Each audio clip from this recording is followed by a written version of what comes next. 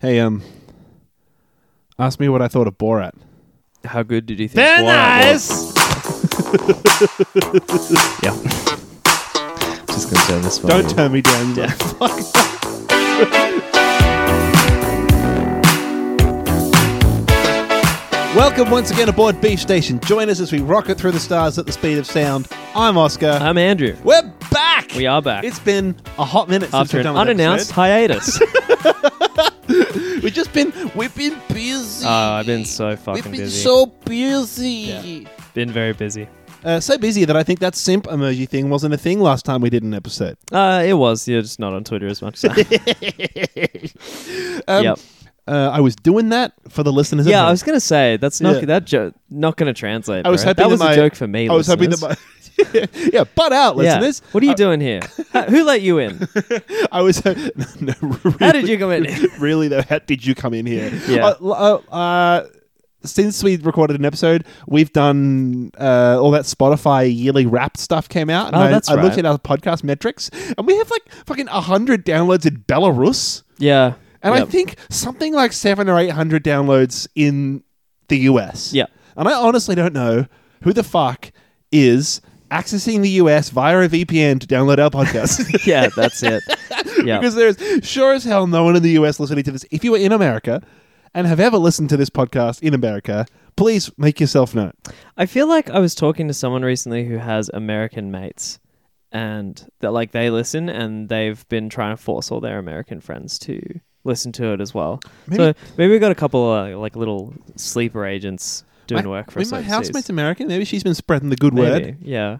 I know that listener Mary has a few kind of connections over in the States. All right, mystery solved. Don't fucking contact us. We figured it out. I feel We like don't I'm need you. forgetting who it was, and I feel like this person's going to be screaming. Being like, it was me, you cunt. Don't you remember who the fuck I am? I wasn't And in Canberra honestly, for 5 no. months. No, I don't. So sorry to you. But yeah. Oh, fuck. So, we're back. We decided to welcome in On the that holidays. note, sorry, tell your friends to listen. Tell your friends please to tell your listen. friends to listen. 'Cause We do- think this is good. Yeah, we do. I feel like we always plug that right at the end when, for some reason, it feels like nobody's still listening. Oh, no one is still listening. But yeah, it's An like, hour and a half into this shit, no one is listening. yeah. So that we don't like pay for putting ads up anywhere or anything. So the only way that people are gonna listen that don't know about us is if you tell them about it. And So that's the system, and we're sticking to it. oh yeah, go and do our work for us. Anyway, yes, let's kick it to Let's kick in. the segment. All right, so this week we're doing Borat and Borat 2. Had you seen Borat 1 before? No, so Right. correct me if I'm wrong. We were both Borat virgins, weren't we? Right. Yeah.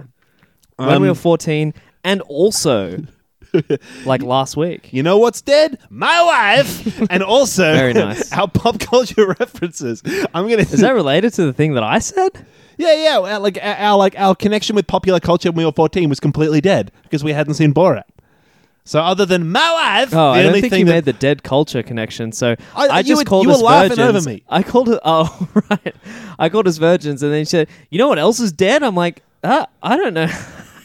no, you're two right. things No, are you're right. related. If we could redo it, I would have set it up a bit better. But Okay, all right, sure. I did the No, Borat I'm sure it was thing. me talking We're about out of something, touch. sorry, which I refuse to stop doing. We're gonna get a lot more Borat impressions before this episode is up because I have fucking 10 years of missing out to That's catch right. up Yeah, on. yeah. In this week, better late than never. Yep. I have to call the kid I sat next to in Year 9 English and be like, dude, I get it now. Come on, let's talk about it. Yeah. God. Yep. How funny are mankinis? Oh, not Yeah, very yeah. present. Yeah. Anyway, we'll get into it. But I yes. was rock hard and ready to Yeah, ready that's to go right. with the You were barred mankini. up. Yeah. Oh, speaking of them which, remind me to bring up being barred up later because I was confused about something. I said we shouldn't be talking about this on the podcast, man. Yeah, okay. Listeners, if you're still here, we're going to jump into some news. Yeah. Jump into some of the other shit that we've been Some watching. pleasure. Yeah, and then we will move on Come to back to Borat. talking about Borat, both 1 and 2. Which were very nice. Pulling the lever to increase by 1 my very nice counter. It has been 0 minutes Yeah. since the last very Last nice. minute. Oh, fine. It's back to 0. Yep.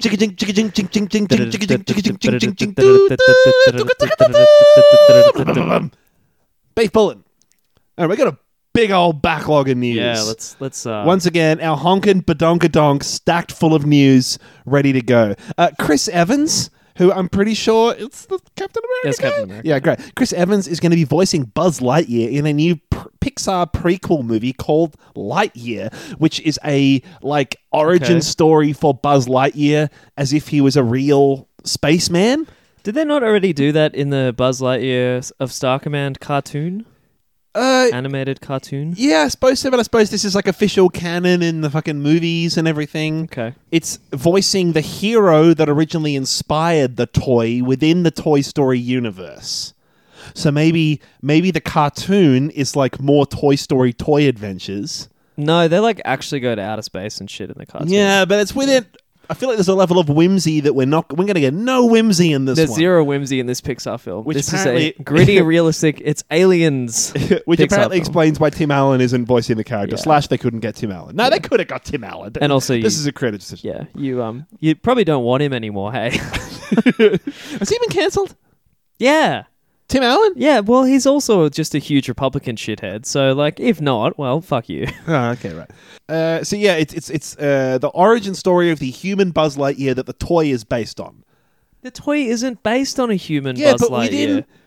Within the world of the movie. So, are you telling me that in the Toy Story universe, the universe that Andy the kid exists in, there is an actual space command filled with human fucking beings that these toys are based off? Look, is I that don't have what all you the just answers. said? All the information we have is contained within 2 tweets by Chris Evans. So Right. that's all we got. And the first tweet was I am Buzz Lightyear. And everyone was like, fucking what?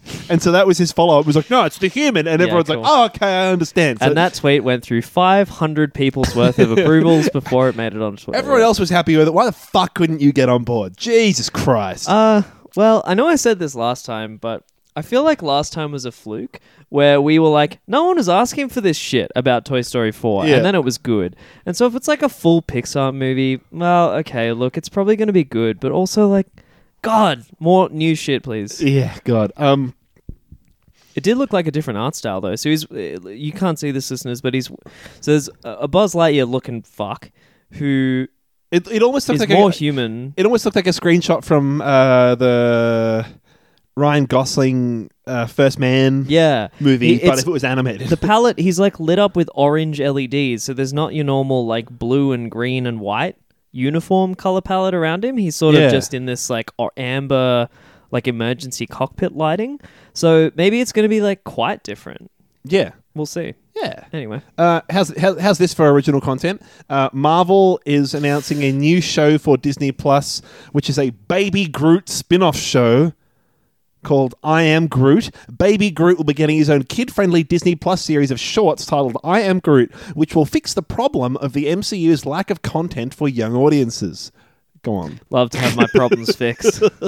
Love for my kids to have their problems fixed by Disney. Reading straight from good old Screen Rant here, it was apparently announced during a Disney investor meeting alongside the Guardians of the Galaxy Holiday Special. That's what's so fucking sickening about this, is that it wasn't someone wasn't sitting there and excitedly had to announcing tell the their story of creative, Baby Groot. It was this was conceived by an investor meeting panel. Fuck that yeah. Just revolting. It's the most cynical fucking shit. There you go. Just awful. Animated or not, This is probably based on the success of Baby fucking Yoda in the probably Mandalorian. But it says here Baby Groot first seen in the credits of Guardians of the Galaxy 1. Yep, very good. Fuck. Love so there this. you go. There's Baby Groot. How's this for another one? You ever Oscar. played one of those video games where you're a tiny little the first stage of Spore, you're a tiny little amoeba thing, and you have to just suck up other things that are swimming around you. Oh, Amoeba. Sounds cute. I want to see a show about that. Yeah. And then eventually, you are so large that everything fears you, but cannot help but be absorbed And by you swallow you. the whole planet and then the And universe. eventually, yeah. you just become you're akin to a black hole, That game was essentially, sick. with just nothing. Everything is inescapable. How is that related to what we were just talking about? No, it's not. It's not really related. I just thought I'd bring it up from a general vibe that I got. Sounds sick. Yeah. how's this? Oscar Isaac to star as Solid Snake in Sony's Metal Gear Solid movie. This is so funny because he plays well, it's not actually Solid Snake, whatever, but that character was originally voiced by David Hayter, who is not a name that most normal people would know, but then Kiefer Sutherland, the star of 24. Right, an actor. Yeah, an actual actor.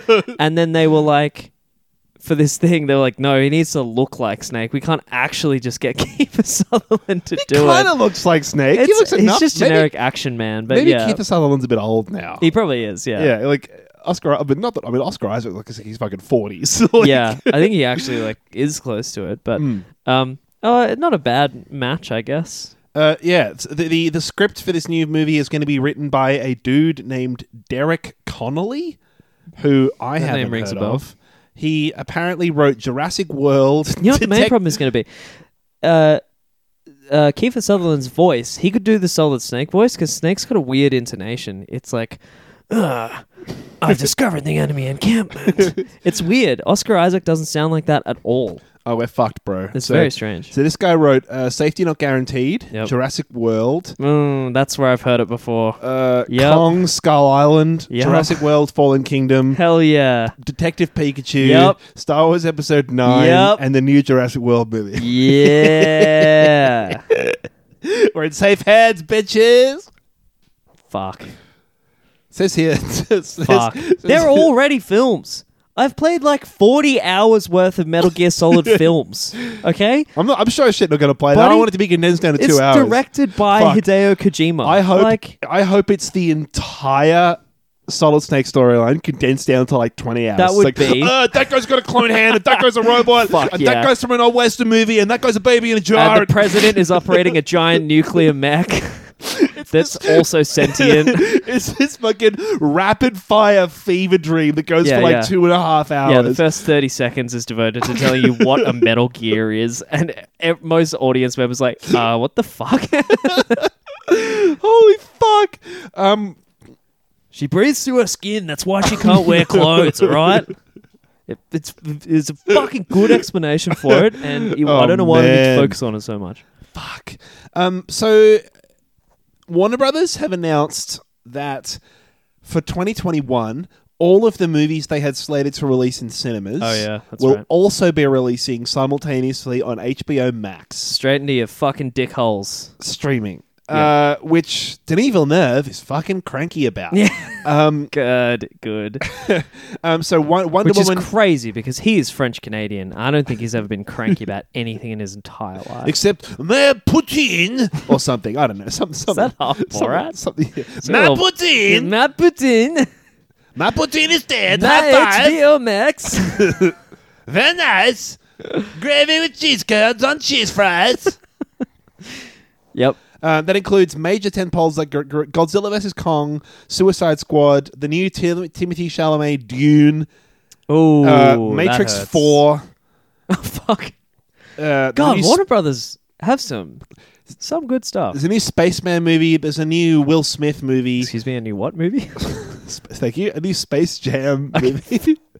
Spaceman. Spaceman movie. A new Spaceman movie. Like, what? A sequel to First Man or what? Yeah, it's a Spaceman movie. There's a new Space Jam movie. There's a new Will Smith movie. There's a new Lin-Manuel Miranda musical. That Tom and Jerry live action movie. All these big movies. Fuck. Have we talked about that? No, I don't think so. It looks wild. A live action Tom and Jerry film. Yeah, I think we mentioned it. And how are they going to beat the mouse over the head with a mallet when the mouse is live action? Well, it's one of those like fucking live action where it's like the Garfield movie. Put peanut butter on the... Yeah, okay. So yeah, and Denis Villeneuve came out with an essay that he wrote in some fucking some online publication. You're gonna love this shit, bro. Wrote an essay? In a searing new essay for Variety, reading from NME, Dune director Denis Villeneuve said there was absolutely no love for cinema nor for the audience in Warner Brothers' decision. Quote, "It's all about the survival of a telecom mammoth, one that is currently bearing an astronomical debt of more than $150 billion, he writes. Quote, "Therefore, even though Dune is is about cinema and audiences. AT&T is about its own survival on Wall Street. With HBO Max's launch a failure thus far, AT&T have decided to sacrifice Warner Brothers' entire 2021 slate in a desperate attempt to grab the audience's attention. How fucking sick is that, dude? Hell yeah. This is the company that's funding his movie. I know, that's what's And it's what's insane. These fucking He's like, idiots. jokes on you cunts, you've obviously already sunk all of the money that you're going to sink into this shit.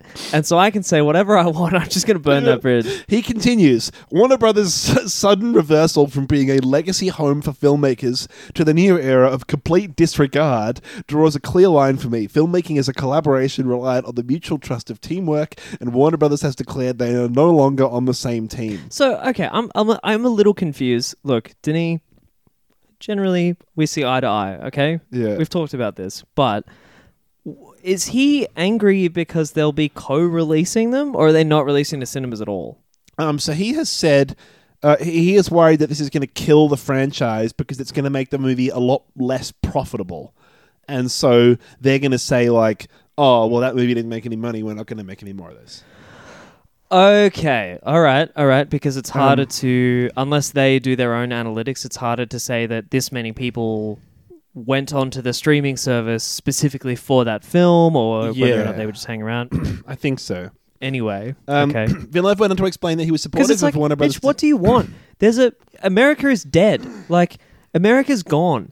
There's no one left in America. Yeah. Do you want people to go and see your movie and die? Like, what's your alternative, dude? Enemy have stopped just directly lifting quotes from the essay, but it says Villeneuve went on to explain that he was supportive of Warner Brothers' decision to push back the Dune release date until October 2021. It's not going to be better by then. But he now fears that the move to HBO Max will directly impact the film's chance of success. Okay. Streaming can produce great content, but not movies of Dune's scope and scale, he adds. Warner Brothers' decision means that Dune won't have the chance to perform financially in order to be viable, and piracy will ultimately triumph. Warner Brothers might have just killed the Dune franchise. This one is for the fans. AT&T's John Stankey said that the... Very nice. So he says, this one is for the fans. AT&T's John Stankey said that the streaming... That's such a funny name. That's so fucking funny. I'm going to try one more time to get past it. Yeah. Who's going for the promotion? Stanky's up again. Stanky, get into my office. It's John Stankey or Ted Penis. I guess we're fucked either way. Yeah. This is Eleanor Sticky Icky. Very, very good stuff. Mr. Stankey said the streaming horses left the barn. In truth, the horses left the barn straight for the slaughterhouse. Nice. Apparently, what's the barn in this scenario? Is the barn profit? No, I think the barn is like the place where you're trying to keep it cooped up to stop the horse from escaping. And now he's like, streaming has very much become a thing despite us hoping it wouldn't be. Now it's become this thing. Right. And he's saying, yeah, it's running straight from the barn that you've been trying to keep it in, straight into the fucking slaughterhouse. So the horse is... I don't know. Sorry, is Mr. Stanky associated with AT&T or associated with Dune? Stanky is associated with AT&T. Yeah, he's the one that says the streaming horses left the barn. But Denis Villeneuve said that Stanky is mistaken, and in actual fact, it's going into the slaughterhouse. Okay, I understand. They're both on the same page, and then it has left the barn. Mr. Stanky and Mr. Villeneuve. Yeah. Fuck, never thought that Villeneuve would be the second weirdest name in this article. Apparently, Christopher Nolan has also teed off on HBO Max in 2 different interviews this week. He says they didn't tell anyone. In 2021, they've got some of the top filmmakers in the world. They've got some of the biggest stars in the world who've worked for years in some cases on these projects, very close to their hearts, that are meant to be on the big screen. And there's such a controversy around it because they just didn't tell anyone. He went so far with an interview with the Hollywood Reporter, Christopher Nolan did, as far as to calling HBO Max the worst streaming service. That's very funny because so good. When you think about it, I don't know, dude, like Quibi existed for a while there, you know, and he's like, no, it's HBO Max, dude. Oh man. Yep. All right. Okay, last news story, because I feel like I promised this wouldn't go on for too long, and I've really stretched it out. No, that's right. We've been having some good bants. How's this? All right, so last story here. This is a weird one. You know the dude who played Doc Ock in Sam Raimi's Spider-Man 2? It's better to use his full name, to be honest. It's Doctopus Octopus. Doctorus Octopus, yeah. You're the guy who played Doc Ock in the 2004 Spider-Man 2? Very well, yes. Right. So they're doing a third Tom Holland movie, Yep. and Doc Ock is going to be in it as a character. And played by this man. Played by that dude. Yeah. 16 years later. He did a good job. I thought he did pretty well. That's He's pretty insane. convincing. That's so weird. You might as well just get old mate to come back and be the Maybe Green he Goblin. still had the suit, and he was like, I'm not giving you back the suit unless I can do it. Like, what the fuck? Yeah, I You're don't going to know. get like a 60-year-old man to come back and play Dr. Octopus. It's not Dr. I Octopus, don't care one bit who the fuck plays Doc Ock in the third Tom Holland Spider-Man film. He's almost 70. Yeah. He's I don't almost know. 70. That's like getting my granddad to play Doc Ock. It is pretty crazy the age that they make this. And how's people go this? through this shit. How's this? Jamie Lee Fox is going to be in this movie, this third Tom Holland movie. Jamie Lee Fox is going to be in it as Electro. He played Electro in the Andrew Garfield Spider-Man movie. Yeah. What the fuck? Yeah, you don't. It's like they just completely shat the bed on casting. You don't want. You don't go to these movies because you can see No, like. this has never happened before. I've never fucking heard of a new reboot and they were like, oh, we'll just get the actors from the last one to be in this it one. makes sense though because you just want to hang out with your friends that you've seen before, man. And the less it sucks when your friend changes because sometimes they're a different person, right? Like Andrew Garfield. Fuck you. Bad friend. But then if you can keep the same friends that you go to the movies to see, your best friends like Thor and like Captain America, who you know and love because they're funny and cool. Jamie Foxx, also funny and cool. You know? Well then, what? Well, they're gonna get the fucking. They're gonna get Kirsten Dunst back to play Mary Jane. Then, how do you like that? She's funny and cool. and I feel good when I remember seeing movies with her in it. They're gonna get a 38-year-old woman to come back and make out with Tom Holland, the Spider Twink, and they're both gonna be in high school. He's playing Nathan Drake. He's not going to be able to be the twink after that. Yeah, no, you're right. Your days as a twink his and numbered, twink baby. days are over, bud. Yeah, you finished. You're going to be a twonk. Twonk. And the final headline for the third time, Harrison Ford. Third final headline. Yeah, has confirmed that there is going to be a fifth Indiana Jones movie. Dude is 80. There's actually He two is news stories 78. here. There's two fucking news stories here, years old. which is that one, okay, apparently there's going to be a fifth Indiana Jones movie. He's Because, going to try and crack a whip, but he's going to dislocate his shoulder, the fourth dude. one left people gagging for more, as we both remember. And the second news story that's sort of buried under the surface of this first news story is that motherfucker is not dead yet. Which I'm always shocked about. 'Cause every time you say Harrison Ford, I'm like, he has cocked it. Yeah. He must be sealed in like a fucking hyperbaric chamber or some shit because I feel like he's so old and he got crushed by a fucking plane. How has he not gotten COVID yet? Because everyone knows you get crushed by a plane, you get COVID. Well, that's just how the system works. He's mishap prone, I suppose. Oh man. Wah wee wah. Whoa, he was. What a news. What a couple of weeks of news we've had. Yeah. I'll tell you what. It's good to know that the world is still fucking insane, even though there's nothing happening in the movie industry except for Marvel, where as soon as they possibly can, they're going to transition to making films that don't involve literally any human beings. Yeah, they're just going to move to randomly generate a new movie. Oh yeah, it's going to be AI generated, AI directed, AI cast, AI produced, AI lit, AI catering. Oh yeah.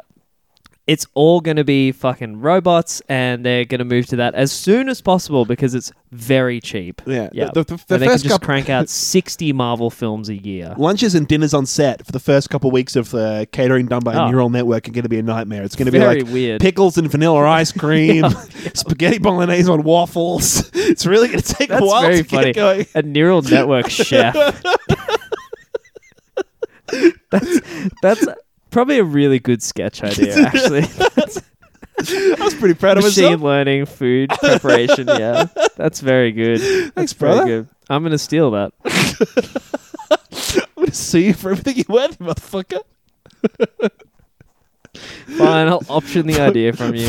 Funnily enough, the catering on a sketch you're going to have to film about weird catering, it's going to be a fucking nightmare. Yeah. You're going to have to... Because you're going to sue me for it. No, because you're going to have to cook like beef-flavored jelly and figure out how the like fuck the, to do the that. art department. Oh, yeah, the props that's are going to be a someone else's problem. nightmare. Yeah, true. Yeah, that is funny. Should we get into a bit of... Well, I guess the ironic thing is, in order to make up that food, I would have to not use a neural network. I'd have to think about it.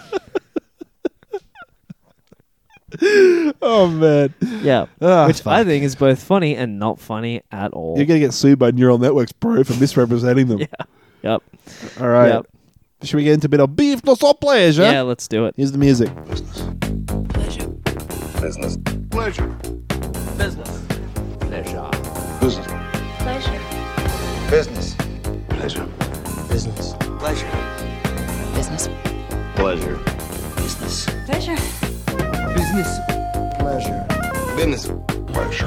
Business. Pleasure. Business. Pleasure. Business.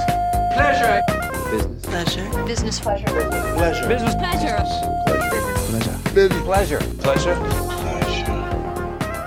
Beef no so pleasure. Of course, the segment where every week we prepare rigorous, detailed notes on the movie we've chosen for the week. This week it's Borat and Borat 2, both of which are very nice. But we also... Yeah. Wow. We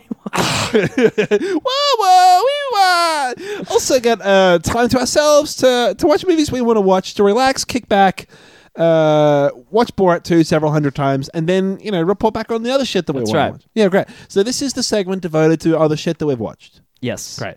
What do you got, boy? You go first. Fuck you.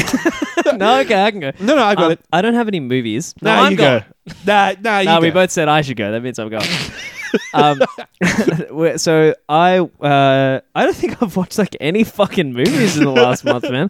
I've horribly neglected my duties. Mm-hmm. I'm not kidding. We've both been very fucking busy. I did manage to squeak in some Better Call Saul, which is the sort of first time I've started watching it. I think I put it off for a really long time. I didn't go in on El Camino, a Breaking Bad film, because I didn't want more of that universe, and so I was like, because we both loved Breaking Bad, right? oh yeah, And I thought, I don't know whether he could do it again without it feeling like a money grab or something. And right? Vince Gilligan is like, you want to say like, oh, Vince Gilligan is an incredible writer, but that is the fact that there were 5 seasons. He approached it in the same way that David Chase approached The Sopranos, which is that I have this idea, right? And I know where it sort of starts and ends, and I don't want it to go on forever. I just want this arc. I think he had I want to make Mr. Rogers into Scarface. That was his concept. So like, I think it was actually Mr. Chips, but that's okay. was it Mr. Chips? I don't know who who Mr. the Chips fuck- is. No, me neither. What? Keep talking. What was the joke? If I feel like it was No, the Mr. reference Rogers. is Mr. Chips, but I don't know who Mr. Chips is. Yeah, but you're sure that quote was Mr. Chips? 100%. Okay, well, listeners, you Google Mr. Chips, and then you tell us, and that's who it was. I think he's an American teacher character because Walter White starts off as a chemistry teacher. Whatever. So, but he knew. Okay, once he's hit the Scarface point, he's not going to be Scarface for as many seasons as we can fucking stretch this shit out for. He's done, right? Yeah. And so I thought, the fact that he's going back into the tank, I don't like the idea of El Camino. I don't want closure for Jesse. And I also don't necessarily need to be back in that universe. I feel like I'm kind of done with it. But I I listened to the West Wing thing with Dave Anthony and Josh. Some Dave other guy. and Josh. It's okay. He's a white man, so we're I allowed want to to say forget what Josh his name Olson, is. but he does a podcast with I think a guy called Josh Androsky. Whatever, I'm getting confused. But Anthony and some other Dave dude. and Josh from the West Wing thing, they're both writers and especially quite good writers. And sometimes they talk fondly about other writers in the industry. And they talked very fondly about Better Call Saul as a show written by Vince Gilligan because it was sort of this weird thing where they said it's one of the best shows on television at the moment and it feels like it's just slipped under the radar completely. And I think a lot of people are probably having the same reaction as I am where they're like, I don't really trust that it's going to be good. Yeah, you know? that's exactly why I haven't watched it. Yeah, so it's really good. It's very... Is it? I've heard it's different tonally to Breaking Bad. It is very different. It's a little more... It's almost got this surreal quality to it, not in terms of the setting, but in terms of like things happen that are very sort of. No, I don't know. I think is it funnier? Saul- Because I've heard that I know that Bob Odenkirk has like a background in sketch comedy. Yes, Like he was well known as a fucking comic great, actor but he first. plays it totally dry. But the thing is, Saul is now the main character, right? Obviously, Yeah. which means that his like haphazard and desperate energy from the show is Yeah. the core foundation of this this show. fuck. And it's not always like that. He's actually a lot more. Because in the show, he was always like stressed out and at the end of his fucking wit. Yeah. But he was quite competent. That was kind of the point. Yeah. And in this, it's sort of the same, except you're sort of... He's not in all the gang shit when he starts off, right? And so you sort of realize that as much as he comes across as very desperate and slimy and incompetent, he actually isn't. He's often quite clever and good and has a plan. It's just that often that plan doesn't go very well. And so in the same way as the Bryan Cranston, you get that transition. It's the whole point of this show that you get that same kind of transition then. I think Or this is more... So, like, one of the best examples I can come up with for it alluding to stuff is that Mike is back. And he works as the boom guard operator at the car park of the local district attorney's office where Bob is a public defendant. Right. And so you see them interact for the first time ever, and and Mike is just this dude sitting there pressing a button, and it is funnier, I think, right? The setup is, in order to get free parking, Bob Odenkirk, Saul has to get the person at the desk to stamp his ticket all day, and it's like $3, but he's fucking broke all the time. And this lady at the desk never stamps his card properly, and Mike will never let him out. So he always gets it's like a 20-minute walk from the office, and he always gets all the way down there, hands a card over, and Mike's like, "You're short a stamp." and Bob's like, "Just let me out this one time, you motherfucker. Just let me out this one time." And he just shuts the window. And so he has to like go back inside. And there's sometimes when he's in like this panicked rush. It's this whole fucking thing. And it's the whole thing. And they do it like 5 or 6 times. It's so funny. And they raise the stakes every time. So in some ways, it does feel a little sketch. Right, like you'll forget he even has to get his parking and he's in a rush and then he gets stuck in the Totally. parking And and then you're like, oh, fuck! you see the booth, you're like, "This motherfucker." Yeah, it's very yeah. good. And like Bob Odenkirk is just Saul. Like he's you kind of forget he's got this real like theatricality to his performance, which Yeah. was almost off-putting at first because Bryan Cranston is like very dry, you gotta- very serious. Man, the more that you look at it, and also he is that fucking character. Like, I know Yeah. he did the dad from Malcolm in the Middle, and people remember it, but like, you forget how much Bryan Cranston is just Walter White. He was in your so head. good. He That came is- back. Honestly, people talk about Tony Soprano Yeah. as being like one of the most memorable performances in living memory committed to film, and I reckon Walter White is up there, man. Yeah, man. He was so good I mean, in I know it's like- El Camino. He came back like instantly in El Camino. I think he's just an incredible fucking actor. When he gets the right role in front of him, it's just... Bryan Cranston is a fucking legend. Yeah. And so I would say Bob Odenkirk isn't trying to emulate that. He's not trying to be that same type of character. And Yeah. it is kind of weird seeing this supporting character be the main because he hasn't really changed that much. Yeah. And so what used to be these weird flavor situations where, you know, they'd go to this office and it would be kind of funny because like he'd have this fucking situation that you'd see him desperately trying to spin plates of. That's the show now. And yeah, fuck. there are some nice aspects. Like he's got this, his sort of like this person, this woman that he clearly likes and has feelings for, that Yeah. sort of has sweet feelings for him, but they haven't that really worked out what they are yet. And she works at the big giant opposing law corporation. Brutal. And I think his brother works there as well. And so he's like, they're his main competition, but he's got this in because his brother is one of the partners there, but his brother's not working. And his brother thinks he has, I'm trying to give a sense of the surreality of it. His brother has like what he thinks is an allergy to electricity. Right. And so he like won't leave the house. He's agoraphobic. It sounds like there's a bit of a screwball kind of nature Yeah, to it is, how but- it does everything. At the same time, sometimes there are real stakes, and I feel like those stakes are getting slowly ratcheted up. Right. And so what's nice is it started off as, this kind of like funny screwball comedy about this lawyer that you know. But every now and then you realize that he's in over his head. And he started getting into some of the Mexican gang stuff. He's met Mike, who is... And I think the last episode I watched mostly followed Mike. And Mike is coming from this like crooked cop background Yeah, and maybe stuff. I'll go So it's in. pretty gritty. It's good. Does it do the same cinematography stuff that Breaking Bad does, where it has all these weird camera angles and has a bit of fun with it that way? Like, you know what I mean? Like Yes. Breaking Bad has like the camera in the dryer and the all these weird. Yes, all it that does. shit like that? Yeah. Like it's on a food cart being wheeled around the old folks' That's home. cool. That type of shit. There's heaps of good shit in El. You got to go. I think El Camino is good, man. To leave a bit of space between Breaking Bad and then go back on El Camino, it's good shit. Yeah, There's yeah, a lot of okay. really fun camera work in that where it reminded me That's immediately such of a- watching Breaking Bad again. That is such a unique touch that I feel Yeah. like when I watched the show, I didn't even notice. No. It felt so natural. But you're right. I've never seen almost any other filmmaker do that. It's like they find this object that's the key center point of the scene, Yeah. and they just stick the camera on or in it, Yeah. and that's how they sort of set it up. And it feels so great.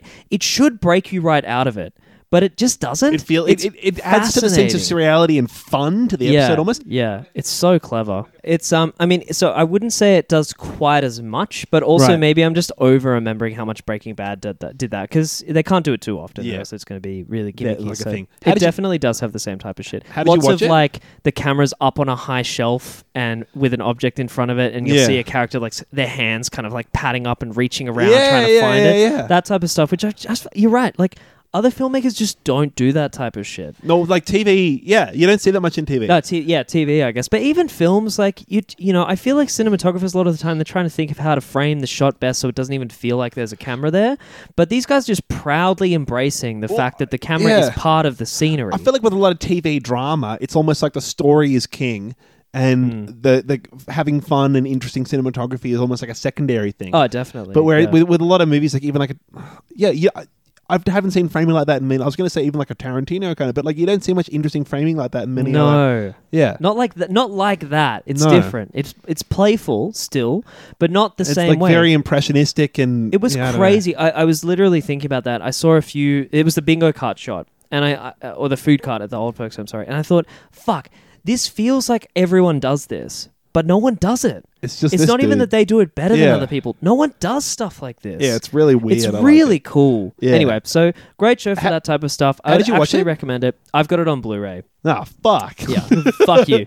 How the fuck did you have it on Blu-ray? You just never watched it. Because I can watch it on my big ass nice TV, and I don't have a 4K player. So if I could have gotten it on a 4K Blu-ray, I would have. Oh, okay. When I get my I PlayStation thought you were like 5. sitting on these discs, sitting on 6 seasons worth of discs for like a year, and they'd be like, "I'm going to actually watch this." No, I did that with Yeah. The Sopranos. fuck. I bought the box set straight up. Here's what I watched: Palm Springs. Oh yeah, that's right. Andy Samberg comedy, also starring Kristen Miletti and J.K. Simmons. It is very similar in concept, I suppose, to Groundhog Day. Yep. Only in the sense that it's a dude that is stuck in a time loop. Yep. I didn't know heaps about it going in other than that. Not that there's many conceptual spoilers, but I think it's fun. So if you want to get into it, just watch it. I think that I was worried it was going to be like a shitty American comedy, like a Step Brothers-y kind of Will Ferrell and John C. Reilly kind of movie. Right, because Andy Samberg I is actually- generally quite good. I like all the stuff he's in, but yeah, I just he's saw got a bad reputation, I guess. I suppose so. Maybe it's just like a lot of I saw like mainstream American comedy, and I thought most of the mainstream American comedies I just don't Not bad. like. Yeah. But this is so funny, man. Great, okay. legitimately very funny. You know what I like? I think this is a good comedy. Kristen Miletti is really great in it as well. She's most famous as playing the mother in How I Met Your Mother. Oh yeah. One yeah, thing yeah. I like a lot about the concept of the movie and how they've just twisted it and haven't like just patently ripped off Groundhog Day is that when you, this is like a mild spoiler for the first 10 or 15 minutes, when you enter Groundhog, when Krista Milotti, she's going to a wedding in the middle of a desert or something, Yeah. and that's the day that they repeat. When she goes there, she meets Andy Samberg at the wedding, who is like the boyfriend of some chick that's already at the wedding. Andy Samberg has already been in the time loop for like 100 days. Yep. So he is he's already like Bill Murray at the end of Groundhog Day. He's like lost his fucking mind, and he is just like rocking up to the wedding in like board shorts and a Hawaiian shirt and shit. And so when she ends up also looping the day, he is like her shaman, like guiding her through this experience. Right. And there's enough twists and turns on the Groundhog Day concept that I think it's really fun. I was laughing the whole time. It's a really tight 90 minutes. Which is not very common in movies these days, and it was refreshing, and I had a great old time. I was looking forward to watching it for ages, and I'm so happy that it was good. I watched it on Amazon Prime. That's right. Video. How dare you? Yeah. Yeah. Jeff Bezos, please take my money. Pirate that film if you can. Awesome movie. Very good fun. My favorite scene in the whole movie is a scene. So every morning, Andy Samberg wakes up to fucking his girlfriend. Oh God! And like, every morning she's getting dressed and she's like pulling a stocking on, and he wakes up to like her pulling her stocking on, and he's like, "Oh, nice." Like, and every morning she's like, "Fine." And so every morning he's like fucking his girlfriend while she's very reluctant about it. Oh God! Because. For reasons that aren't sinister, Right, but like every morning he's like, "Fuck it, I'm doing it anyway." I couldn't give a fuck.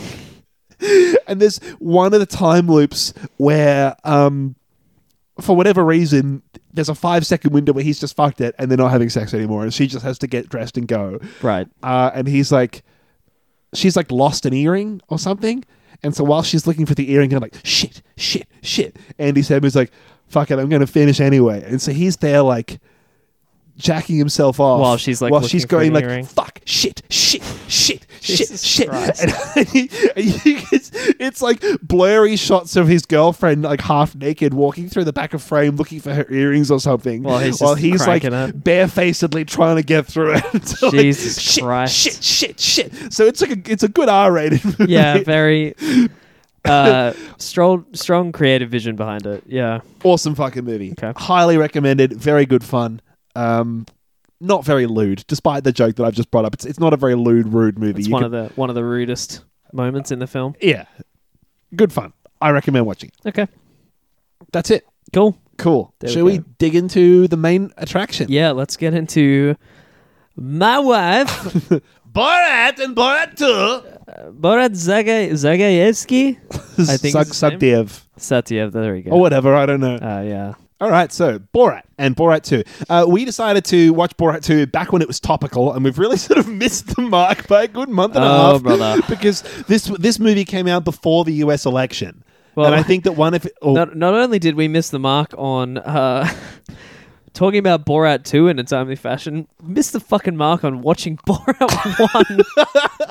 It's such a bizarre experience being a 26-year-old watching Borat 1 for the very first time. Like alone, I imagine? Alone in your room in the year 2020.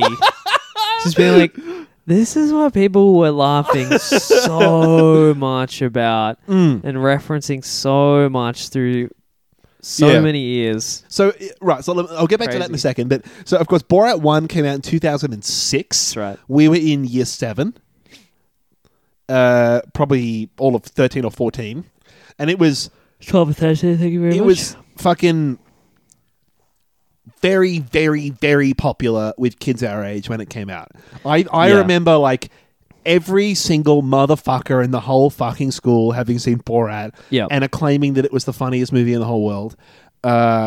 Unironically, lots of like, my wife and very nice and stuff being thrown around like for a whole year, it felt like. There would have been, I'm sure that everyone listening to this podcast probably had the same experience about it. But, I don't know. But there were people going around and talking in The Voice the whole day and shit. Like, Yeah.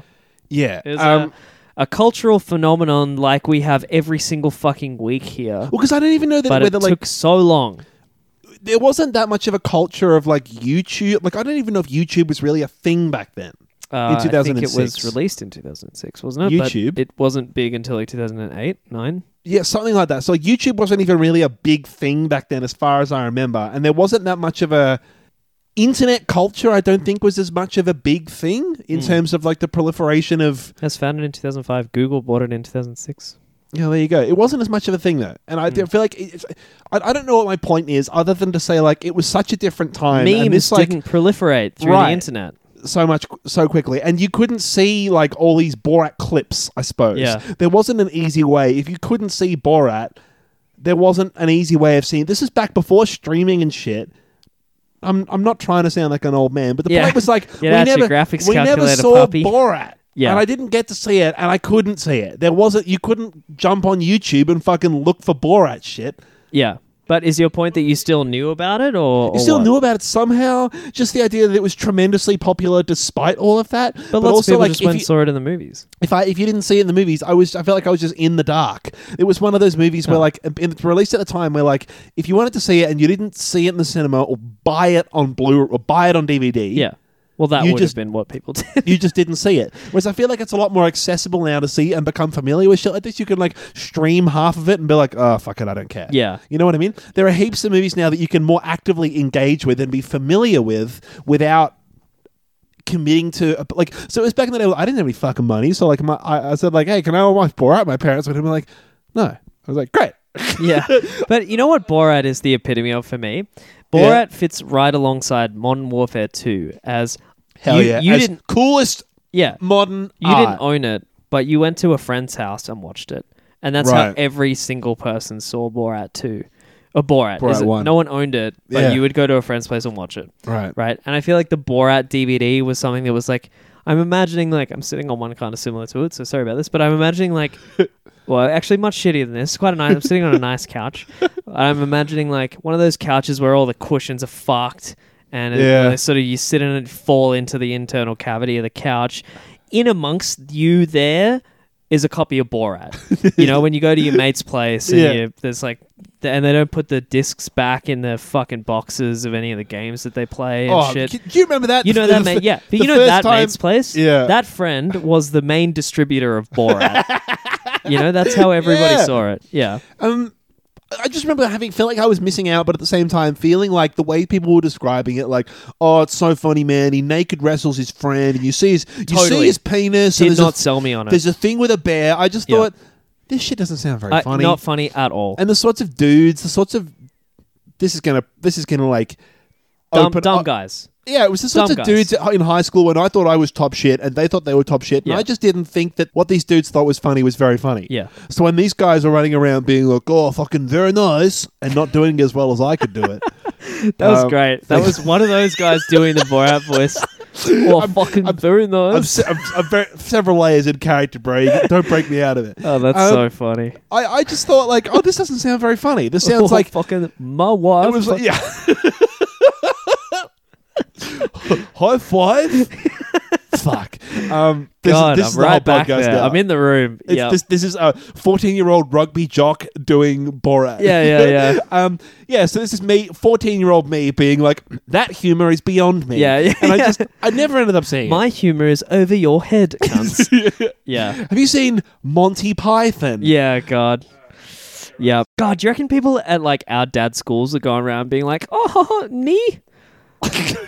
That type of shit? Fuck. Yeah, probably. Fucking infuriating. Just awful. I don't have my homework, sir, but I do have a shrubbery. Yeah. A lot of that. Yep, very good. Fuck Any yeah. more? No, that's all I got. Yeah. I don't even know if the timeline checks out, but let's just assume it does. Yeah. I fucking love Borat, man. Did you like Borat? The first one? Yeah. I really liked it.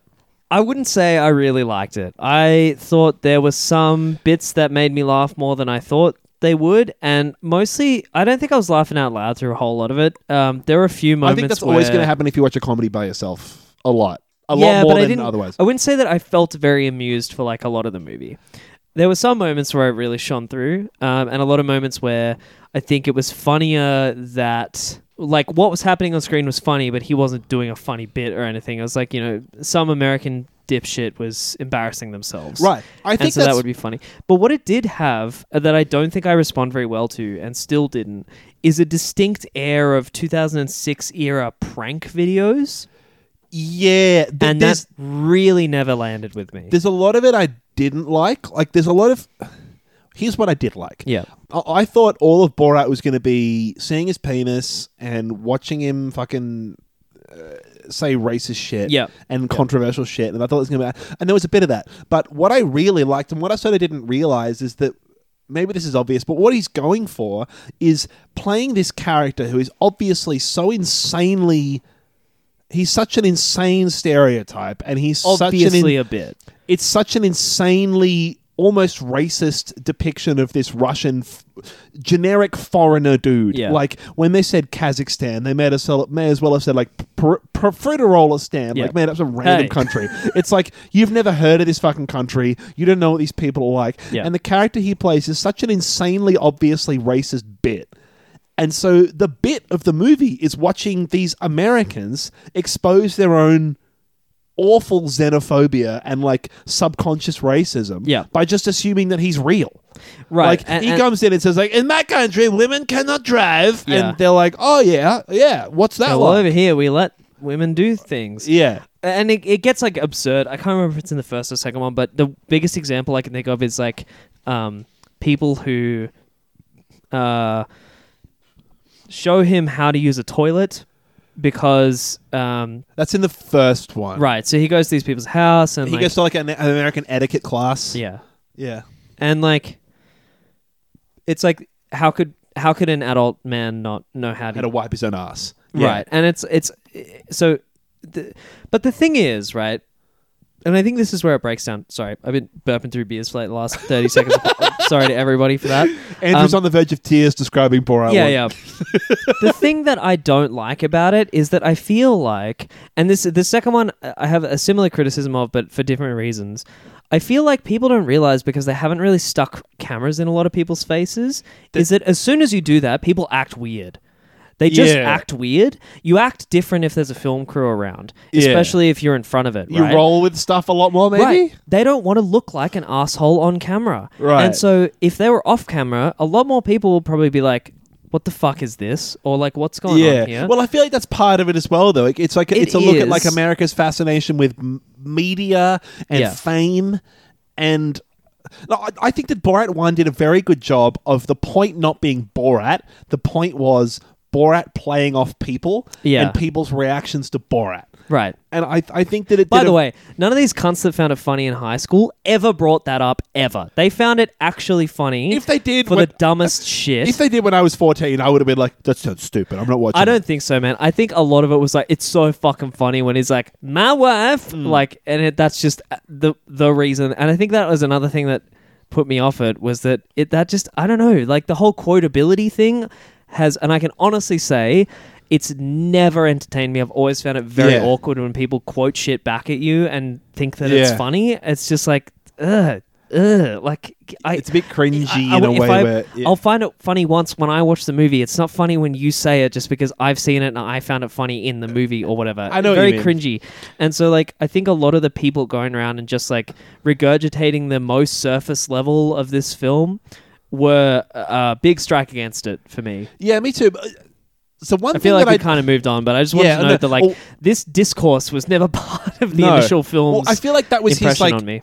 His undercurrent that you were like, if you get it, you get it, and if you don't, you're part of the Not joke. to sound like a big galaxy brain person. I'm 26 now. I probably wouldn't have picked up on it got it back when I was watching it back then. But I'm going back and watching. I watched a whole bunch of interviews he did. So today I watched a whole bunch of interviews that he did in character as Borat. Ali G, back in 2006. No, back in 2006 in character. Watch this guy do interviews in character as Borat on like Good Morning America, and Fox and Friends and shit. And he's in character as Borat the whole time.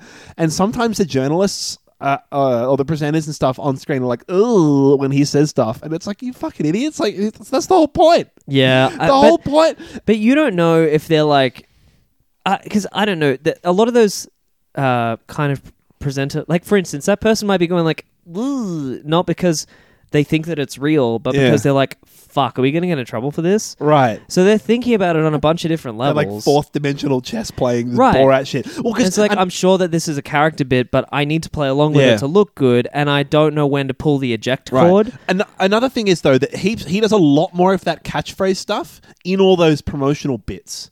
So I think that, like, looking back on it now, there isn't as much of Right. that in the movie, but like in every single press conference, not a press, in every single interview, he goes Yeah. like, "My wife is dead, high five," and like, Right. very nice. And he does all of that in every single interview. Just So I bits. feel like he was just an absolute machine Right. at doing all the marketing back then. That's interesting. Yeah. Well, and it's exactly stuff like, as well, speaking of DVDs, I remember that the special edition of this came with the Mankini. Yeah. Right? That's in the movie for like one shot. 1 second or Literally something. like a second or something like Yeah. that. Like maybe like maximum 5 seconds of this film. And it's one of the most iconic things about the film. Yeah. Right? I assumed he would wear it around for a whole part of the film or something. Yeah, exactly. Not at all. And so I feel like the marketing of this film has lodged in people's brains a lot more necessarily than the main content of the film itself. Yeah. One thing I didn't like, and I can sort of see about justifying it myself now, so I'll do that. But one thing I didn't like is all the Jew jokes that he makes for seemingly Yeah, no that's tough. reason. Like the we hunt Jews, and are you going to kill me because you're a Jew and shit like that. Yeah. I don't really understand what the joke is there, short of maybe him saying shit that is racist and getting people to seeing if anyone will call him out on it. Right. But Yeah. I And it's just- like the only angle he can take because he's Jewish. And so he's protected from it. yeah, but it still feels dirty. It feels like every other joke he makes in the movie is kind of a joke almost at the expense of general American culture. Well, we talked about this when we were watching it. It's punching up, right? Yeah. That it's this idea that, like, in general, you shouldn't be punching down. Like, you don't punch towards you don't make make fun of people that disenfranchise are people the disadvantaged, subject yeah. of your jokes, right? If you're from a position of privilege, but if you're not from a position of privilege, it's okay to make fun of more privileged people in general. And like, obviously, that comes with its own exceptions and sort of sets Yeah. of principles that you should try and stick to. But we were talking. We were talking. Fuck yeah. While we were talking, It's anywhere podcast, baby. Yep. And we sort of, a lot of the time across, I would say more in the second one, but very much still in the first one, couldn't work out who the subject of the joke was. Yeah. It was very muddy and very confusing, and I didn't find it funny because I was too busy trying to figure out if I should be uncomfortable or not. I feel like a lot of the time he was very clever in just presenting a generically insane character, and you watch the members of the public play with that. And then sometimes Borat would just come out and say something very offensive or very controversial or incendiary in some way. Yeah. Incendiary? Whatever. Yeah. Um, Inflammatory. yeah. And I wouldn't really get what the point was other than, if he's trying to showcase people's like xenophobia and people's ignorance of foreigners and that sort of thing, maybe he's just hoping they call him on that. But the Jew jokes they did so often and so Yeah. frequently that I feel uncomfortable. I didn't really find it very funny at all. I Whereas feel like- a lot of the other stuff was so insanely surreal Yeah. and so comical. And you could say, like, yeah, sure, there are countries where women aren't allowed to drive and women are treated as second-class citizens. Yeah. And so he's just saying it in a funny voice to be like, bleh. But I feel like the Jew stuff, I It just also- didn't... It definitely feels like all the stuff about his wife feels like "Take My Wife, Please," like just in 2006. You know what I mean? Yeah. It's very much like, oh, man hates his wife. Like, he's glad when she's dead. But Yeah. I think that's... Get rid of the old ball and chain. I feel like that's Borat doing a joke. I think every joke that Borat does deliberately is this hack, horrible joke. Well, yeah, I guess, but it's... Yeah, but then, again, who's it making fun of? Is it making fun of people who make those jokes? Or is it making fun of, as you said, like generic European that is meant to be... Yeah, and that's because the other- it's not like he's going around trying to be a realistic stereotype. He's going around being a European dude who makes "Take My Wife, Please" jokes. Yeah. And like, who is that? It's I not think- a real person. I think half of that is about him trying to make people feel uncomfortable deliberately to get better reactions out of them. I suppose. But, Yeah. favorite bits of the movie, because I wrote some down for this. I think he's a really funny physical comedian. Yeah, he is. There's like the bit where he accidentally, like, his bag comes open in the subway and he has a live chicken in the bag, and then he's chasing Fuck. the chicken down the subway car. I could not imagine a scarier thing than doing that on a New York subway. He goes to kiss a guy I felt hello like on he the New was York gonna get subway. fucking murdered. And I Yeah. know that that's a through line of both films. Yeah. But there are some people who I feel like they're about 3 or 4 seconds of maybe the film crew away from stabbing this motherfucker. Yeah. There's a Midnight Cowboy reference when they play the song when he's walking through New York City trying to introduce himself to Oh, people. right. It's And you were like, I everybody is understand that. talking at me. I thought I get that now. Right. I wouldn't have got that before. And also 14-year-olds wouldn't. So I'm understanding this Yeah, on another definitely. level. Yeah. Yep.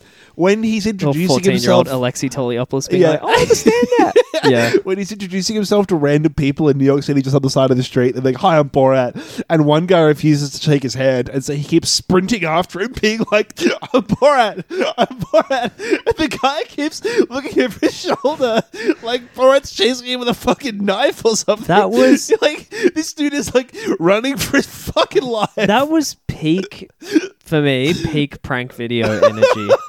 I think it's crazy that you think that's one of the funniest parts of the film. It's like, dude, boy, have I got 17 million compilations on YouTube for you. I still thought it was funny. There was a lot of this movie that I think didn't age very well. The No bit- shit, but... Oh, sorry. Yeah, finish your top 10, or whatever it is. The bit where he gives the congressman cheese and then says it's made from breast milk. See, now that, funny shit. Seeing what... And the dude swallows it. Yeah, and you can see, they do a real close-up, and you can see him, force it down. It's so funny. I like that bit. That was funny because it was showing you how desperate this fucking politician is for Yeah. maybe being around someone with, power.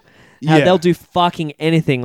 He'll swallow cheese that he thinks is made of someone's breast milk. Yeah. Some random person's Just to wife's look good breast on milk. camera. Just to impress this fucking And I think that's dipshit. all it is. It's Yeah. all these people in this movie that are just trying to look good on camera. And Right. it's look at all the insane shit we can get people to say, people with families and fucking jobs, just because they think they're on camera with a journalist. Right. But Look at them debasing themselves. Yeah. How Yeah. insane is it when he's at the rodeo and he gets that old guy to say on camera to hang the gays? yeah, that's the most insane That's the- moment. the- I think that's really the pinnacle of the movie. The fact that he can get somebody to just candidly say that on camera Yeah. is insane. That must have been hidden camera or some shit. Maybe Yeah, I not, don't but know. that guy was so fucking shameless. That and the smashed frat dudes where they're talking about you fuck a woman and then you don't respect her anymore and so you ditch her. The frat dudes thing was insane, and apparently they tried. Apparently, a whole bunch of people in this movie tried to sue him and then failed. Yeah, But there's a whole bunch of they people would that have had the legal team from Yeah. the most insane legal team. yeah. Yeah, it's I think that the bunch of the stuff that didn't age well is a lot of the gay stuff in this didn't age very well. That felt very of its Another time. thing that I feel you know how you were saying about heaps of the Jewish humor.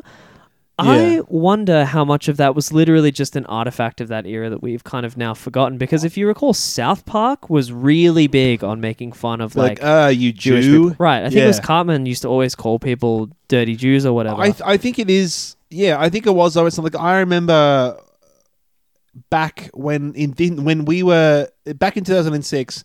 when we It were. was. When we were, it would be very common. I'm trying not to incriminate. No, we were 40. We were idiots. Everyone would say "Oh, that's gay." Oh, yeah, no shit. I think, everyone used to say that. Way And before I we feel had been awful exposed about to... it now, but everyone would say that, and everyone would. I suppose, the terms "gay" and "Jew" were used amongst 14-year-olds that I was with as punchlines And I think in a way that is insane now. it's worth noting that we went to a horribly insular private school. And so, we were never exposed. There was never a culture created where people who that was negatively affecting could comfortably say, No. fucking stop that behavior. Yeah. Nor did anyone in the surrounding environment no. really tell us to stop that behavior. I feel like there were a few, imagine slaps on the exposing an wrist. insular society in which which that's we what Borat's doing. We That's weren't what walking around with a Borat's camera doing. crew trying to make fun of people for it. Yeah, and the bear in the truck I thought was very funny. That was crazy. I was bear- like, what the fuck? They were actually going really fast, and this fucking bear is just hanging outside. The bear in the truck and the naked fight, Yeah. both very, very funny. See, I didn't think the naked fight was funny because it verged so close on imagine if they were doing gay stuff. Like, imagine being gay. It was just like, I don't know who the joke about this is. I didn't get that. But the naked fighting for me, I interpreted as like they were so swept up in their blind rage that they just lost all context for where they were. No, there was like scenes where they were like doggy style. And there was like ass slapping against ass, man. I think you rewatch that scene because that was definitely meant to be funny because it looked like they were having gay sex. Gay. Yeah. Okay. I think that's one of the things. If it was just literally that they had like a really aggressive fight, but they both were naked, funny stuff. That's all I got out of it. No, I think there was a lot of like, not gay panic, but like, yeah, it's funny because it looks like they're gay, but they're not. I thought a lot of the stuff in Borat was funny. I Yeah. didn't like the Jews stuff. I didn't like the gay stuff. Yeah, a lot of the edgelord. On record saying that too. Don't like the Jews. Yeah. It's doubling down. Didn't like the jokes about like Jewish stuff and the jokes about gay stuff where it just seemed like it was like edgelord fucking Yeah. edgy jokes for the Peak sake of being 2006, edgy. this hasn't gone But I think very a lot well of the yet. other stuff where he was just being this insane stereotype and people were just accepting it was really interesting and really funny and really cleverly done. Right. In contrast to Borat 2, Yeah. which I don't think did it nearly as well.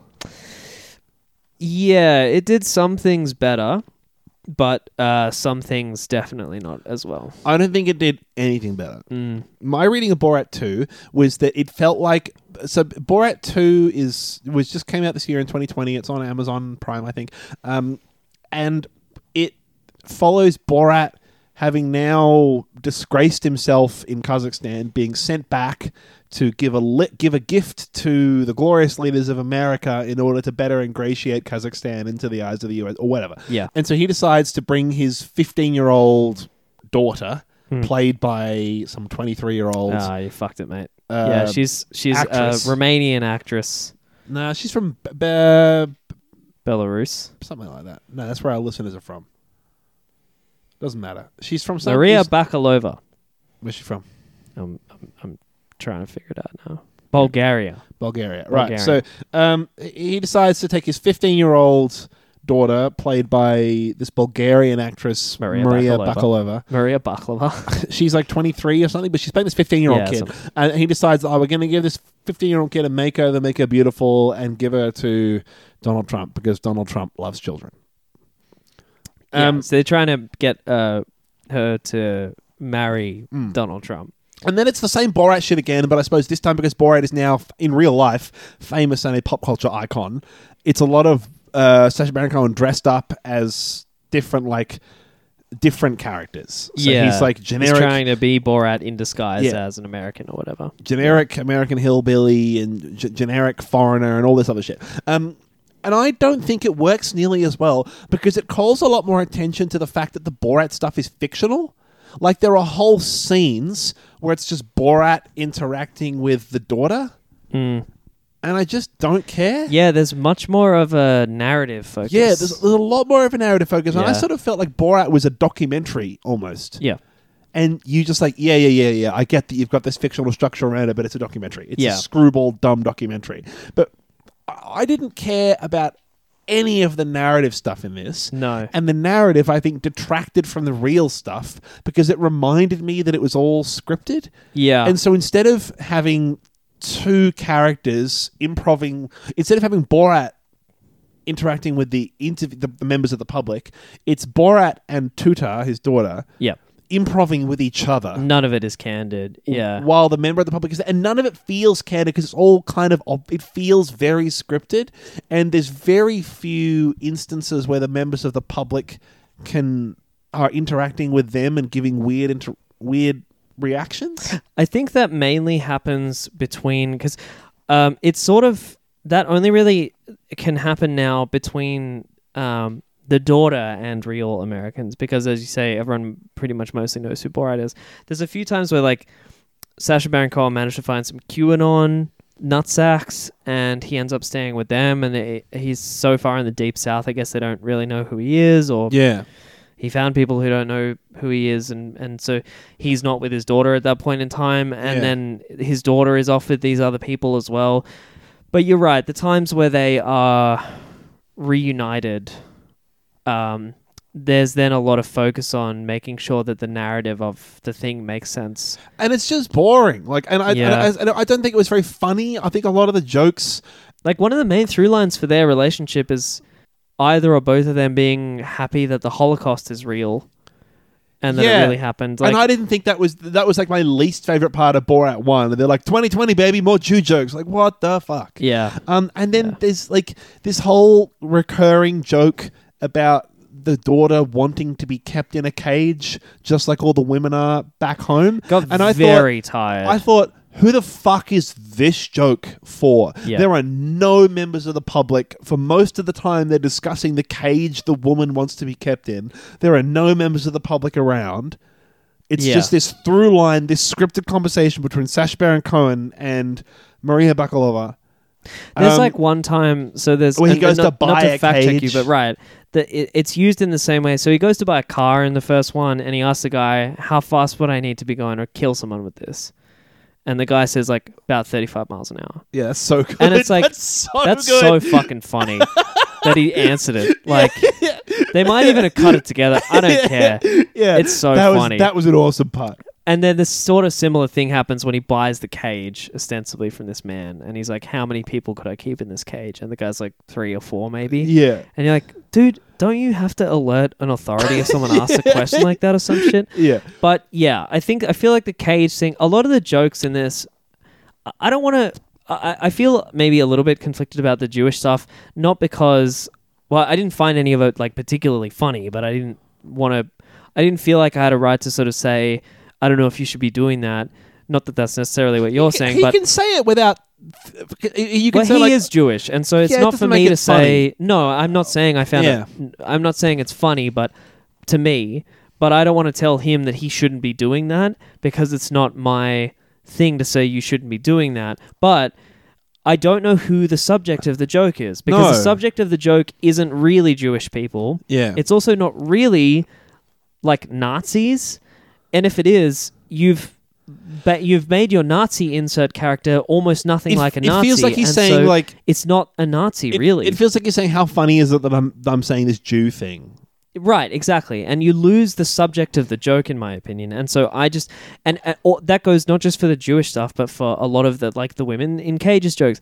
And then they make... So I didn't find it very funny because I didn't know what I was supposed to be laughing at for most of those types of jokes. And they made so fucking many of them. Yeah. That it just got... And not only was I never really on board, I was very tired of them by the end of the film. And there was a lot of scenes in this movie that were very constructed. Like I'm thinking, for example, of a bit where they're in a bakery and he's getting a cake for the president all decorated up. Yeah. And then there's all these like pastries and the daughter asks if she can have a treat, and they have this 5-minute conversation in the bakery in front of the lady about how women don't get treats in Kazakhstan. Yeah. And then she picks this Then, cupcake. so we should be clear. He's speaking Yiddish, I think. Oh yeah, they're speaking in a foreign language. This happens heaps. So she's speaking Bulgarian, and he or whatever. I don't know. Oh what yeah, language this is they hilarious. speak. So she's speaking Bulgarian, and he's speaking Yiddish. So they're not Like speaking Hebrew, the same yeah. Hebrew. Sorry, not Yiddish. Fuck Hebrew.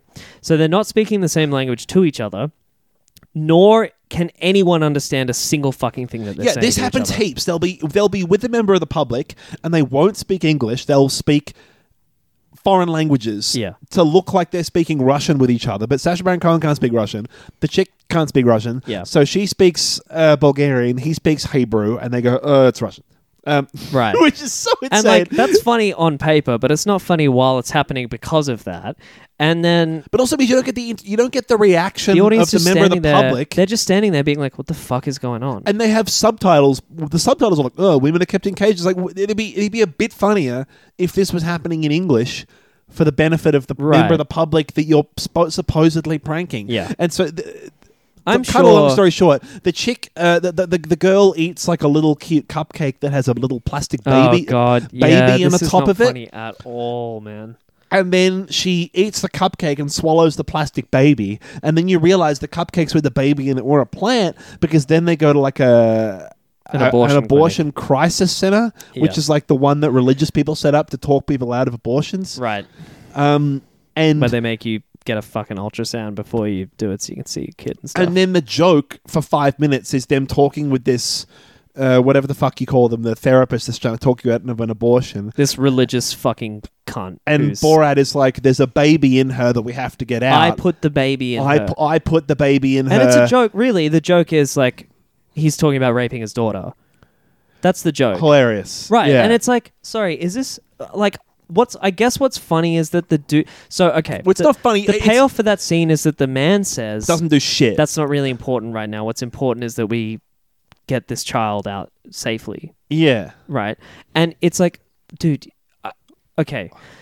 I feel like we didn't need that really fucking hammed up setup to get to the point where this person very clearly has a lot of misogynistic and you could do the same thing without horrible beliefs and thoughts. You could do the same thing without wasting our fucking time. And Yeah. then the fact that it's just this fucking cupcake and they're eating the cupcake and the fucking like. Well, if you recall, the main payoff for that scene was that she wrote some shit about Jews on the cake.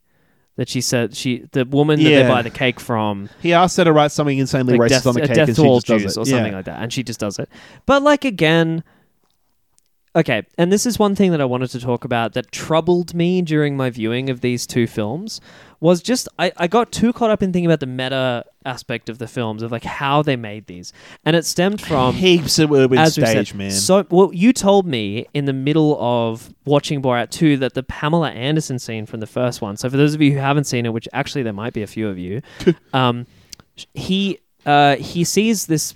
He sees an episode of Baywatch and becomes obsessed with Pamela Anderson and tries to spend like the second half of the whole movie trying to meet her. And then when he finally gets to her, he goes to a fan meet and greet and signing, and he abducts her. He like tries to shove her in this bag and run away with her. And you were telling me that the scene that you see in the film is the second time they filmed that scene. And the first time, he actually successfully, and assumedly the first time was candid, maybe they gave her a heads up or something. But I assume she would have been in it. I assume they would have asked, do you want to do this? And she would have been like, yes. Right. And you're never really sure as an audience. I'm not asking to be privy to the whole production process beforehand, but it just does put this veneer of like, I don't know how much of this is actually genuine or not. Yeah, well, when the whole because it was the point- second time they filmed it, and the first time you were saying they had to do it again because no one in the line reacted. Yeah. And then so the second time you watch it, Everyone runs up and tries to help. everyone runs and up and shit. tries to help, and he ends up getting booted out by security. But then it's like, well, this is fictional. So Yeah. again, what's the joke? That's the problem. That's what Is my the main- joke that people didn't... It would have been funnier if people didn't do anything. And you're like, how fucked up is it that you just watched a bystander effect when someone abducted fucking Pamela Anderson? Right? That's Yeah. funnier Yeah. than him getting booted out of the venue because I Yeah. don't give a fuck about the narrative of He this wants thing. the fucking MTV Get this prank fucking shit. narrative out of Yeah. here. Oh, Exactly. They just want to do a prank show, and it could easily be an episode of Punk'd that like Pamela Anderson gets abducted or some shit. Yeah. You know? You're just watching people's reactions to it, but then the reactions are fake. So Yeah. there's a lot in the second movie where I just wasn't really convinced that what we were watching was very genuine at all. it felt a lot more like that. and it because felt genuine, but I just didn't trust it. No, like it felt so much more staged. Like just the shit with like, how did they get the cupcakes with the babies in them? Was that like an insane like, coincidence was there that a they cupcake then? with a baby on it? Yeah.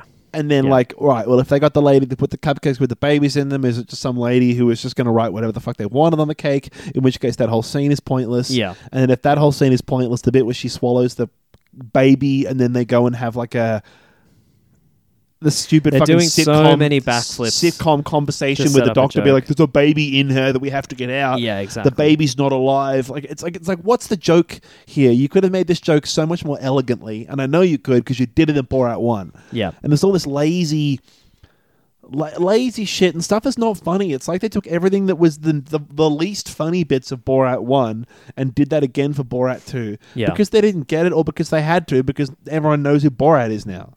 Right. Yeah. I think there were some better payoffs and some better jokes. I feel like Borat 2 had just 2 or 3 slightly bigger peaks than Borat 1 did in terms of like, I laughed out loud more genuinely at Borat 2 a couple of times.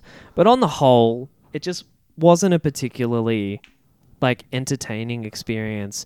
No. And the other thing that goes hand in hand with the idea of like, well, how real are these films? Not that I really need to know, but just that it does color my interpretation of them. Because also purports itself to be real. The whole point of the movie is that it's watching people's sincere reactions. Right. I thought the whole point of the movie is watching people's sincere reactions to this crazy character that's being thrown at them. You know that Trump interview where the Australian journalist, I can't remember his name, but he was Shows him all his reacting in like graphs this and shit. insane Yeah. way to him. And really it's like, Trump's saying this insane stuff and the journalist is just kind of going, what the fuck are you talking about? And you can kind of see it on his face. I feel like that is achieving what this is trying to achieve. Yeah. It's like you just need to ask the right people questions and they'll fucking tell you.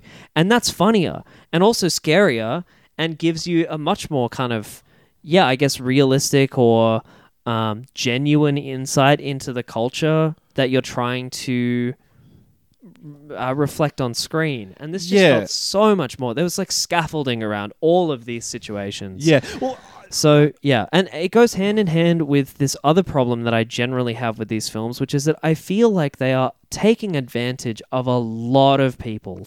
And that's especially become apparent to me for two particular reasons, which is one, I cannot remember her name, unfortunately, but the black babysitter. Like the grandma kind of character. In the second one, where apparently she was paid like $3,500 or something. She plays like a pivotal role in the movie. Right, and she's like, exactly, like a supporting character, and like in a pretty sort of rough neighborhood, looks like she's doing okay, but pay this woman more than you're going to make so much money on this fucking movie. Pay this woman more, you shitheads. Yeah. And I get that you can't do that for every single person that you show on screen, but like she's very important. But as also, you like, said. so much of that felt staged, and the fact that apparently her bits weren't, like, right. Just, I feel But like she's doing the heavy lifting in this film, and I feel like it cheapened it. Like the first one, I think, did a really good job of showcasing American xenophobia in ignorance in a way that I thought was really clever. Yeah. And in this one, I just think there was so many smoke and mirrors and so much stage stuff and so many like dramatized scenes that were all in like Russian that I wasn't quite sure what point they were trying to make and like what the point of any of the interactions with the public were. And I didn't care about the dramatized bits of it. Yeah. Because that was like the least interesting part of Borat 1. Yeah, and it feels like, I mean, it's a strange thing that it feels like they backed off the gas on that because, like, if anything, like, you've just had 4 years of Donald Trump. Like, people who are going to say shit like that old guy at the rodeo in the first one, you'd be able to find them on the street now. Way more. They would just tell you shit. Way more. They just say it now. Because they've been emboldened by, 10 to 14 years of this fucking government. He had that documentary, that This Is America documentary that he did for like 10 episodes. I feel like I should have watched that instead. There's a bit of that in that. Yeah. I feel like he has that big Rudy Giuliani scene at the end, which we could talk about. I thought the QAnon bit was the most interesting bit of the whole movie because, and he said in interviews, most genuine bit. Those dudes seemed like, and the guy said in the interview, they were really nice guys. Yeah, they had just fallen into this insane internet wormhole with all these insane conspiracy theories that they had just been convinced to believe. Yep. And they were nice. They seemed like lovely guys. Well, like that's why apparently they there's let a him like difference between- live with him. Yeah, exactly. There's a difference between like civility and politeness and even like humanity. Yeah. And your political beliefs. And you can have a disconnect between those in a way where if someone sat down with you for fucking hours, you'd be like, oh yeah, I guess so, bro. But like... Well, and you can also have a disconnect in the way that like they've never probably had someone take them seriously and they've never had a single political establishment in the country give a fuck about them. Yeah. And so... It's like you're not surprised that they've fallen into that. Yeah. Right. And it's like, and they're these people, they'll probably find people that are less educated, less scrutinizing of media sources and that type of shit. And so it's just not, I don't think it's a particularly, I don't know, it's just like... Well, it's not like a hot take to show these dudes. Yeah, exactly. And I felt like it was closest to the original film. Yeah. And it was the most entertaining bit, I think. They could have gone harder on that throughout the rest of the movie, and I would have been more interested. Like, I look think at all they just these... should have chucked the daughter in front of people more, because they could have gotten the Borat effect. The way this was sold to me was that she was this amazing performance and that she was this really good, because apparently like her audition was just doing improv cold with people while Sasha was in the Borat character. Right. And her audition was like going into public and trying to convince people that she was real. That is a brutal audition. Yeah, like after several stages God. of whatever. But Yeah, she said that yeah. like, her final audition was doing that. God. Like doing scenes from the movie basically, but like cold in front Seeing of people. how it goes. Um, God, fuck. And I thought they would get Well a lot more, done. and I wasn't that impressed by her. Her narrative, she did well under pressure, Yeah. but her narrative performances, it's just like, well, she's probably not really a narrative actor. I don't know. I didn't care about the story. No. Cool. Well, I think it's probably enough about Borat 2 then, right? Sure, yeah.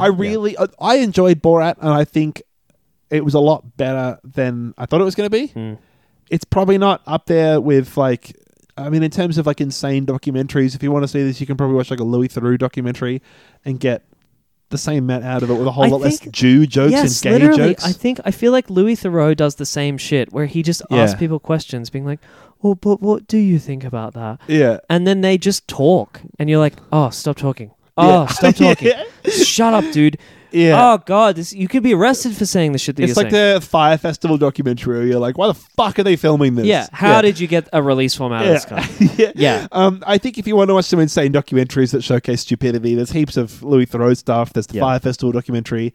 There's all sorts of insane There's also, shit. and I think if you want to watch Sacha Baron Cohen, if you absolutely have to watch Sacha Baron Cohen, find a way to watch This Is America, because I think he probably got a lot more of the effect that he got out of the first film out of his This Is America interviews. I'd like to think so. Otherwise, he's missed a major opportunity. Yeah, I think so. Yeah. So I don't know. I feel like for me, the boat had sailed on Borat 1. Yeah. Just didn't really love it. I laughed out loud a few times, but I'm glad I in watched general. Yeah, I guess enjoyed I can say Borat I've 1. seen it I now. thought I was too good for Borat, and I really enjoyed it. And I'm glad I watched it. I there was like 10% of the movie that I sort of wish didn't exist, and I didn't find very funny at all. But I found a lot of it very funny, and I thought he was a very good physical comedian, and I wish he'd done a lot of that more. Mm. Is that all we got then? We've had enough of candidly explaining why Borat's funny. Well, yeah, I would say I'm candidly explaining why I did not find it funny. Well. And the second one, sort of updated, better graphics, felt like a cash grab a little bit. You know what I mean? Yeah. Yeah. I feel like the fact that he couldn't do it honestly because Also, people like would COVID recognize hit him. midway through their production or something. There's a lot of weird aspects to this second film. Maybe why I'm sure that it looked very different in the pre-production. I'm reasonably confident that they wanted to do something different with Borat 2, but that They were just sort of they just couldn't. So you never really know about that type of stuff. Anyway, have we got a better than worse then for this? It's sort of That was not sort of what really I had. like anything else. Not really. No, I think your Louis Theroux stuff is it's That's worse. what I was It's going worse for, than that. Yeah. Yeah. And I think Borat 1 is better than Borat 2. Yeah. Yeah. Cool. Whatever. Great. That's all for the week. Thanks for joining us. I think we're going to try and hit you with a Sorry holiday. for talking about Borat. Sorry. Yeah, The fuck. second one came out and I was like, oh, God. This is going to be. I thought this would be way more relevant. We're a month late, so that's what we get for slacking off. I don't think people in this country have been particularly rushing to watch No. Borat 2. Yeah, That's all we got. Thank you for joining us. I think next week we might do our first ever Christmas special. that's Who knows? right. So we're going Sounds to like it'll be hit us fun. up with your favorite Christmas movies. I think we might have already decided what we're doing, but we'll see how we go. Yeah. If there's any you absolutely must watch this Christmas movie, then... What about Gremlins? Could we do Gremlins 1 and 2? There's apparently I closed a news story about Gremlins 3 apparently being in the works. Damn. So they'll have to wait till 2023 when that comes Oh. out. In any case, that's us for the week. Join us next week for our Christmas special. Yep. I'm Oscar. I'm Andrew. See you later. Bye. Bye. Bye, nice.